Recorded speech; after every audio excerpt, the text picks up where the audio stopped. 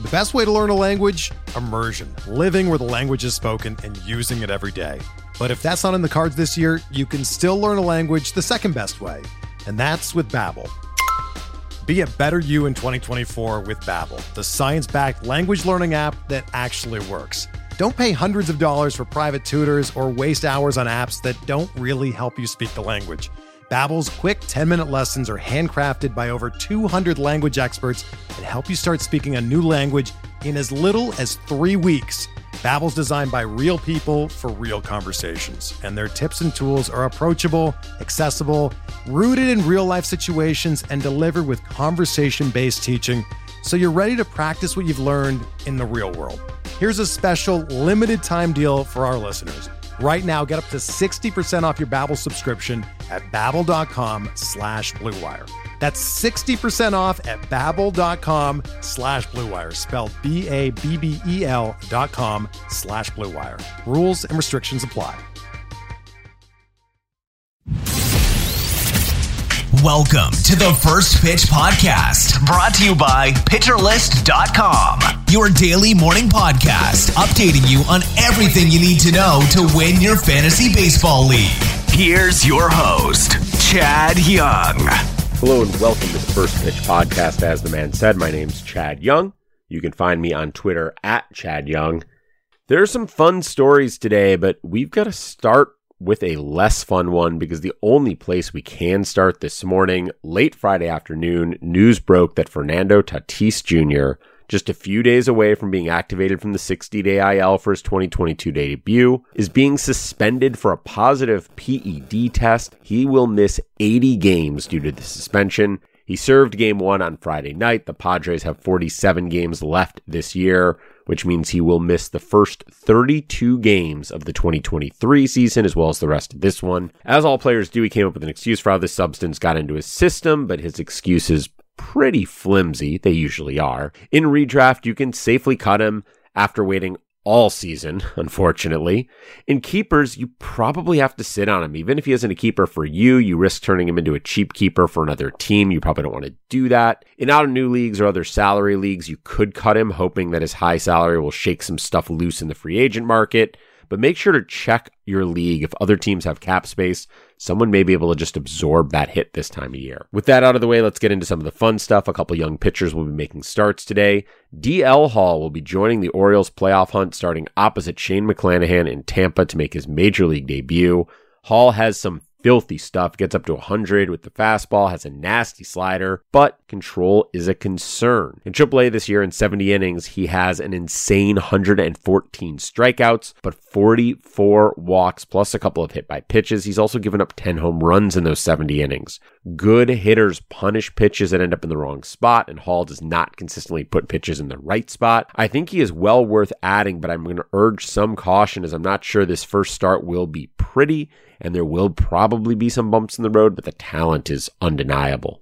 In Miami, Kyle Muller is going to join Atlanta to start Game 1 of their doubleheader. Muller has made 9 major league starts, 8 of them last year, 1 earlier this year. Hasn't been great, but has performed at another level in AAA this year, cutting his walks way down and posting the highest K percentage he has since rookie ball. His fastball is his go-to, but in the past, control has failed him, and many of his fastballs haven't just missed, they've missed badly. If he's made real strides with that control, as the walk rate may suggest, the talent is there for a mid-rotation arm. If not, I don't know. I like his matchup a lot more than Hall's, but Hall is the better prospect for my money if you're thinking long-term. Back to the less exciting news. Michael Brantley underwent season-ending shoulder surgery. We had just learned that his timeline was still unclear and that his season was at risk, and now we know it's over. Brantley is 35. He is a free agent after the season. While the last couple of years have been well off his prime, Brantley is still a solid player. He's posted a WRC plus over 120 every year since 2018, including last year and this year.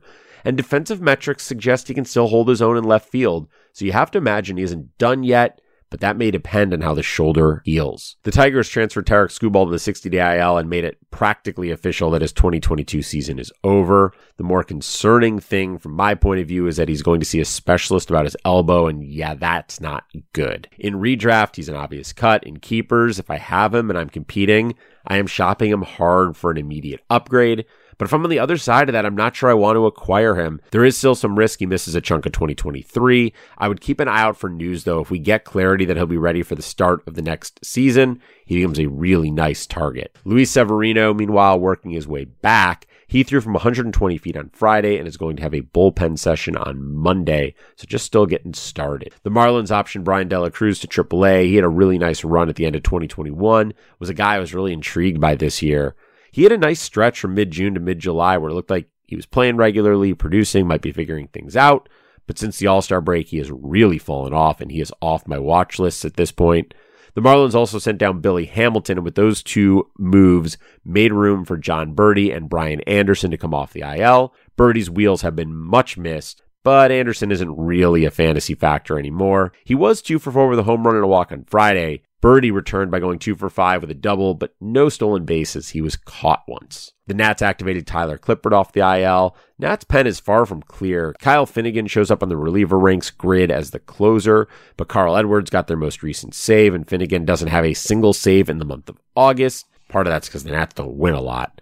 However, Clippard got into the game Friday, gave up a couple runs on 3 hits and a walk, so he isn't really entering that conversation just yet. In other pen news, the Mariners activated Ken Giles off the 15-day IL and then designated him for assignment. He's now thrown 8 total innings since 2019, and they haven't been great innings. Injuries have really cut down on what had been an excellent career. After being pulled with a calf strain on Thursday and sitting out Friday, it sounds like Kyle Schwarber may be back soon. According to Jim Salisbury of NBC Sports Philadelphia, Schwarber hit in the cage Friday, responded well to treatment, and will not need an IL stint. Meanwhile, Mets infielders were dropping like flies in their game with Schwarber's Phillies on Friday. Jeff McNeil left with a cut on his right thumb, that is his throwing hand, while Eduardo Escobar had tightness in his side. Escobar is going to need imaging done, so we should learn more soon, but he may miss at least a day or 2, depending on what that shows. For McNeil, a cut, even on his throwing hand, really shouldn't be a major issue, so potentially look for him to return today. Finally, with Jonathan Daza and Elias Diaz hitting the IL per our updates yesterday, the Rockies called up Don Nunez to help at catcher and outfielder Winton Bernard. Now, neither of these guys has fantasy relevance, but Bernard has spent 11 seasons in the minors. He's played 863 minor league games. He has played with 5 different organizations. And on Friday, he made his major league debut after all those years, went 1 for 3 with a single, a stolen base, and a run scored. Who knows if he's got more than a couple of weeks in him, but who cares? Just an awesome story. Super, super happy for him. On to other action on the field on Friday. We'll just get this out of the way first. Aaron Judge hit his 46th home run. He also stole his 12th base. He also walked twice. He scored twice. He drove in a run. He also saved a small child who fell off the green monster by running from his spot in right field all the way to left field to catch the child. And yeah, okay, I made up that last part. But honestly, at this point, you almost expect that from him. He's doing everything else. What a season. I hope he didn't sit Michael Harris because of a tough matchup with Pablo Lopez. I did, and I regret it. Harris, 2 for 3 with a double, a home run, 2 runs, 2 RBIs. He is turning into a star. I really shouldn't sit him anymore. And I again ask why he's still hitting 9th for Atlanta. Joey Meneses isn't the most highly touted guy, and at 30 years old, he's definitely not a prospect, but he was having a solid season at AAA, and the Nats don't actually have any other players, so here he is.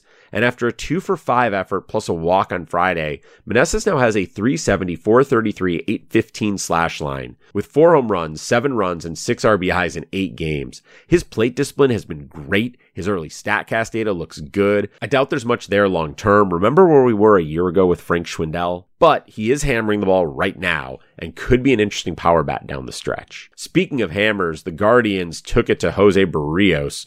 Jose Ramirez did a big chunk of the damage, going 3 for 4 with a walk, a home run, a run, and 4 RBI. Ramirez started the season red hot but cooled off after a thumb injury and hasn't really rediscovered his groove, but he is capable of putting up a huge last couple months of the season.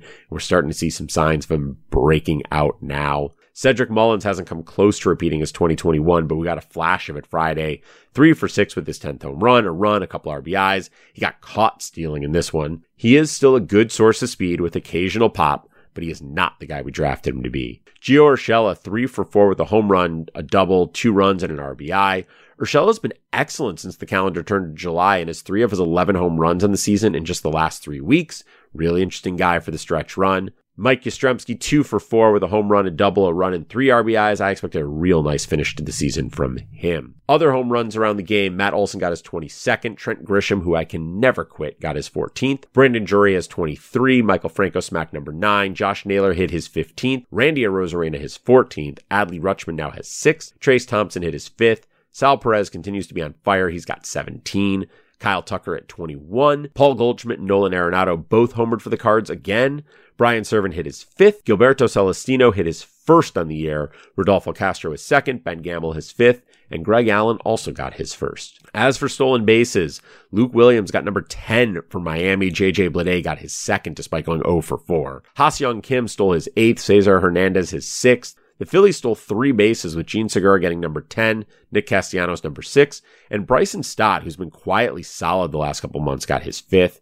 Akil Baddoo stole number 2, Javi Baez nabbed his 5th, Tim LeCastro stole his 7th, Jeremy Pena had a 3-hit night and stole his 7th, and Lars Nootbaar stole his 3rd. On the hill. So yesterday when I was looking for streamers, I said maybe, if you were desperate, maybe Austin Voth could be a decent streamer, and I hope you were desperate. 5 1/3 innings, got the W, 2 runs on 3 hits, striking out 5 and walking 1 at a 36% CSW and 11 whiffs on just 35 swings. I have no idea what changed. Check out the SP Roundup because maybe Nick does, but boy, Voth has been real solid lately. On the other hand, yesterday I doubted both Domingo Germán and Nate Eovaldi, and they gave up 3 total runs in 12 innings. 1 run on 5 hits over 6 for Germán. He struck out 4 and walked 2. Eovaldi gave up 2 runs on 8 hits and 2 walks over 6 with just 3 strikeouts. Eovaldi's velo is also down, which is pretty concerning. So here's the thing on these two. I was wrong. I owe you an apology for that. Still not going to trust them moving forward. Cal Quantrill, perfect into the 4th, then gave up a double to Vlad Jr., and then was perfect through the end of the 7th. Finished with 7 innings pitched, 7 strikeouts, and just the 1 base runner against the Jays. The Jays! His velocity was up, sitting near 95 with a sinker and 89 with his cutter, and my goodness, did it work for him. 12 whiffs isn't bad, especially on just 46 swings, and the 31% CSW looks great. I have been hesitant to use him, but this will help change that, and I won't hesitate at all with Detroit next week. I mentioned earlier that I benched Michael Harris with Pablo Lopez on the mound, but I also benched Lopez in a couple places where I'm ahead of an innings pitched pace. Lopez has been off lately, but Friday he was a bit better. Gave up just 2 runs on 4 hits and 5 2/3, struck out 4 and didn't issue a walk. Very strong 16 whiffs. Got those whiffs on 4 different pitches. Unfortunately, Lopez gets San Diego next week, and I'll probably be nervous again. Mike Clevenger only gave up a run on 3 hits in 5 innings, but 4 walks and 3 strikeouts is pretty ugly, especially against the Nats. His velocity was down. He's never been super reliable with his health, so there's some risk here. But he has Miami next, and he'll be on the mound for me. Jose Barrios gave up 8 runs on 8 hits and 2 walks with just 1 strikeout over 4 innings pitched, and yeah, he is just not good right now. He had a really nice stretch, and I felt like he might be turning it around by staying under 50% with his fastball usage, but he was at just 39% with his 2 fastballs on Friday, and it didn't help. I've always been lower than the crowd on Barrios, but never this low, and now I'm this low. Apparently, it was just a bad day for former AL Central pitchers now in the AL East, as Corey Kluber was barely better than Barrios, giving up 7 runs on 10 hits with a walk and 4 strikeouts in 5 2/3. That was his 5th straight rough start, and the opponents, Baltimore, Cleveland, Detroit, Baltimore. Maybe the O's just have his number, but that should have been a manageable stretch, and yuck. On the other hand, Ranger Suarez, I see you. Facing a strong Mets team, he went 7 innings of 1-run ball, allowing 3 hits, 2 walks. 4 strikeouts isn't great, but against that offense, that is a real nice showing. The whiffs aren't there. They probably won't be there very often, but this makes him a lot easier to use him in simpler matchups in the future, like when he faces Cincinnati next week. Max Scherzer was good, but gave up a lot of hits. 1 run on 9 hits, no walks, 6 strikeouts, and 7 innings pitched. Less than a strikeout per inning, more than a hit per inning is not what we're used to for him, but who cares? Michael Kopech had a no-no going through 6th, had 11 strikeouts and 3 walks on 85 pitches at that point, and was pulled in a 0-0 game. His pen gave up 3 hits, but no runs. Ronaldo Lopez got the W. Kendall Graveman got a hold. Liam Hendriks got his 24th save, all following him. Kopech had 22 whiffs and a 45% CSW, pitched about as well as a pitcher can pitch, and his velocity was up too. I really thought Daniel Norris would see some home run regression in that one, but nope, no home runs. Just 4 2/3 shutout innings with 4 hits, 2 walks, and just a single lonely strikeout. His velocity was down, just 90 on the 4-seamer, and with just 8 whiffs and a 25% CSW, things are not all as great as the surface numbers look. Norris likely gets a more favorable matchup with Cleveland next week, but I also suspect he gets worse results. George Kirby just missed a quality start at 5 2/3, another 5 strikeout, 1 walk appearance. He continues to post very impressive strikeout to walk ratios. He gave up 2 runs and 7 hits in this one versus Texas. Really wanted to see what Daniel Lynch would do versus the Dodgers, and he delivered mostly. 5 innings, 0 runs, 2 hits, but he did walk 4 and strike out just 3. Despite that, I am intrigued and maybe ready to buy in. Tony Gonsolin, 6 2/3, allowing a run and 2 hits, but had 3 strikeouts and 3 walks. He also went to 14-1 on the year with the win. Yeah, you'd like more Ks and fewer walks, but this'll play. Jordan Montgomery was great Friday, holding Milwaukee scoreless over 6 with 4 hits, 2 walks, and 8 strikeouts. I love what he's going to do down the stretch. Tyler Mahle probably made the Twins front office real happy, going 6 shutout against the Angels, 6 strikeouts, 2 hits, 3 walks. He gets KC next, so the road stays easy for him, and as long as that's the case, you might as well keep using him. Finally, kind of ugly from Carlos Rodon in a way. Just 2 runs and 6 hits, 0 walks, 6 innings pitched, 7 strikeouts. That all sounds good, but a pair of home runs to a very, very bad Pittsburgh offense, and he's had some issues with loud contact lately. Only 5 hard hit balls in this one, so maybe those home runs are just sort of a thing that happened rather than a sign of something to be concerned about. Still a legit ace. I will still use him every time out. Coming out of the bullpens, Kenley Jansen got his 25th save, though he walked a couple in the process. He also struck out 2. The Phils and Mets game came down to the pens as the starters gave up 1 each. Jose Alvarado and Adam Ottavino threw scoreless 8ths. Sir Anthony Dominguez and Edwin Diaz followed suit in the 9th. Then in the 10th, Michael Givens allowed an unearned run. A ground out and a sac fly brought home the ghost runner. David Robertson got his 16th save as he did not allow the ghost runner to come in from 3rd after it was moved over. Clay Holmes blew his 5th save, giving up a run on a hit and 2 walks in a 1/3 of an inning, and he did so right after Aroldis Chapman mowed down a couple Red Sox in a perfect inning. Maybe a changing of the guard coming. Meanwhile, Garrett Whitlock came out in the 9th for the Red Sox and took the 10th as well. He struck out 3, walked 1, and got the win. The Sox pen continues to be used in what's a pretty optimal way for a Major League bullpen, guys being slotted in where they can help rather than in a preset role, but that is no good for us fantasy players. Hector Neris got his 2nd save. Ryan Presley had pitched on the 9th and 10th after getting 9 days off, so maybe they just wanted to give him 2 days off in a row as well. Honestly, your guess is as good as mine. This is also the team that just traded for Trey Mancini so they could not use him, so who knows what they're doing. Ryan Helsley got his 12th save, striking out the side around a couple hits. Carlos Estevez got his 2nd save for the Rockies after Bard had to face 6 hitters to get a save Thursday. I assume this was just getting him some rest. Camilo Doval went 1-2-3 through the Buccos for his 16th save. Before we turn our attention to what's happening today, let's look at the weather with our friend Mark Paquette. Thank you very much. Well, the quiet weather pattern, especially across the Northeast, Mid-Atlantic, Great Lakes, continues today, and we should see no postponements or delay threats whatsoever. So go ahead and play everything you got, and I will talk to you tomorrow. Thanks. Thanks, Mark. You're looking for streamers. If Ian Anderson was dropped in your leagues when he was sent down, I would pick him up. He's been better lately. Miami is bad, and I'm in for this one. I'd also consider Adrian Sampson versus Cincinnati. As for your hitters, maybe this isn't great advice. Maybe it doesn't really mean anything, but even without Tatis, I'm starting my Padres, especially against Anibal Sanchez. Think they could have a big, big offensive day. Same with your Dodgers against Brad Keller. I think he's going to have real issues with them. In terms of what I'm watching, I mean, everyone's going to be watching DeGrom versus Nola, right? That's the marquee matchup for sure. I'm also excited to see Reed Detmers, Tristan McKenzie, and of course, the 2 call-ups we just talked about at the beginning of the show, Kyle Muller and DL Hall. Very intrigued to see what they can both do. Thanks for listening. Make sure to go check out the SP Roundup Batters Box and Reliever Ranks, as well as all the other great content over on Pitcher List. Once you've done that, enjoy your baseball, and we'll be back with you tomorrow. This has been the First Pitch Podcast, brought to you by PitcherList.com. If you enjoyed today's episode, rate us on iTunes, follow us on Twitter @PitcherList, and help support what we do by joining our Discord with PitcherList Plus at PitcherList.com/plus.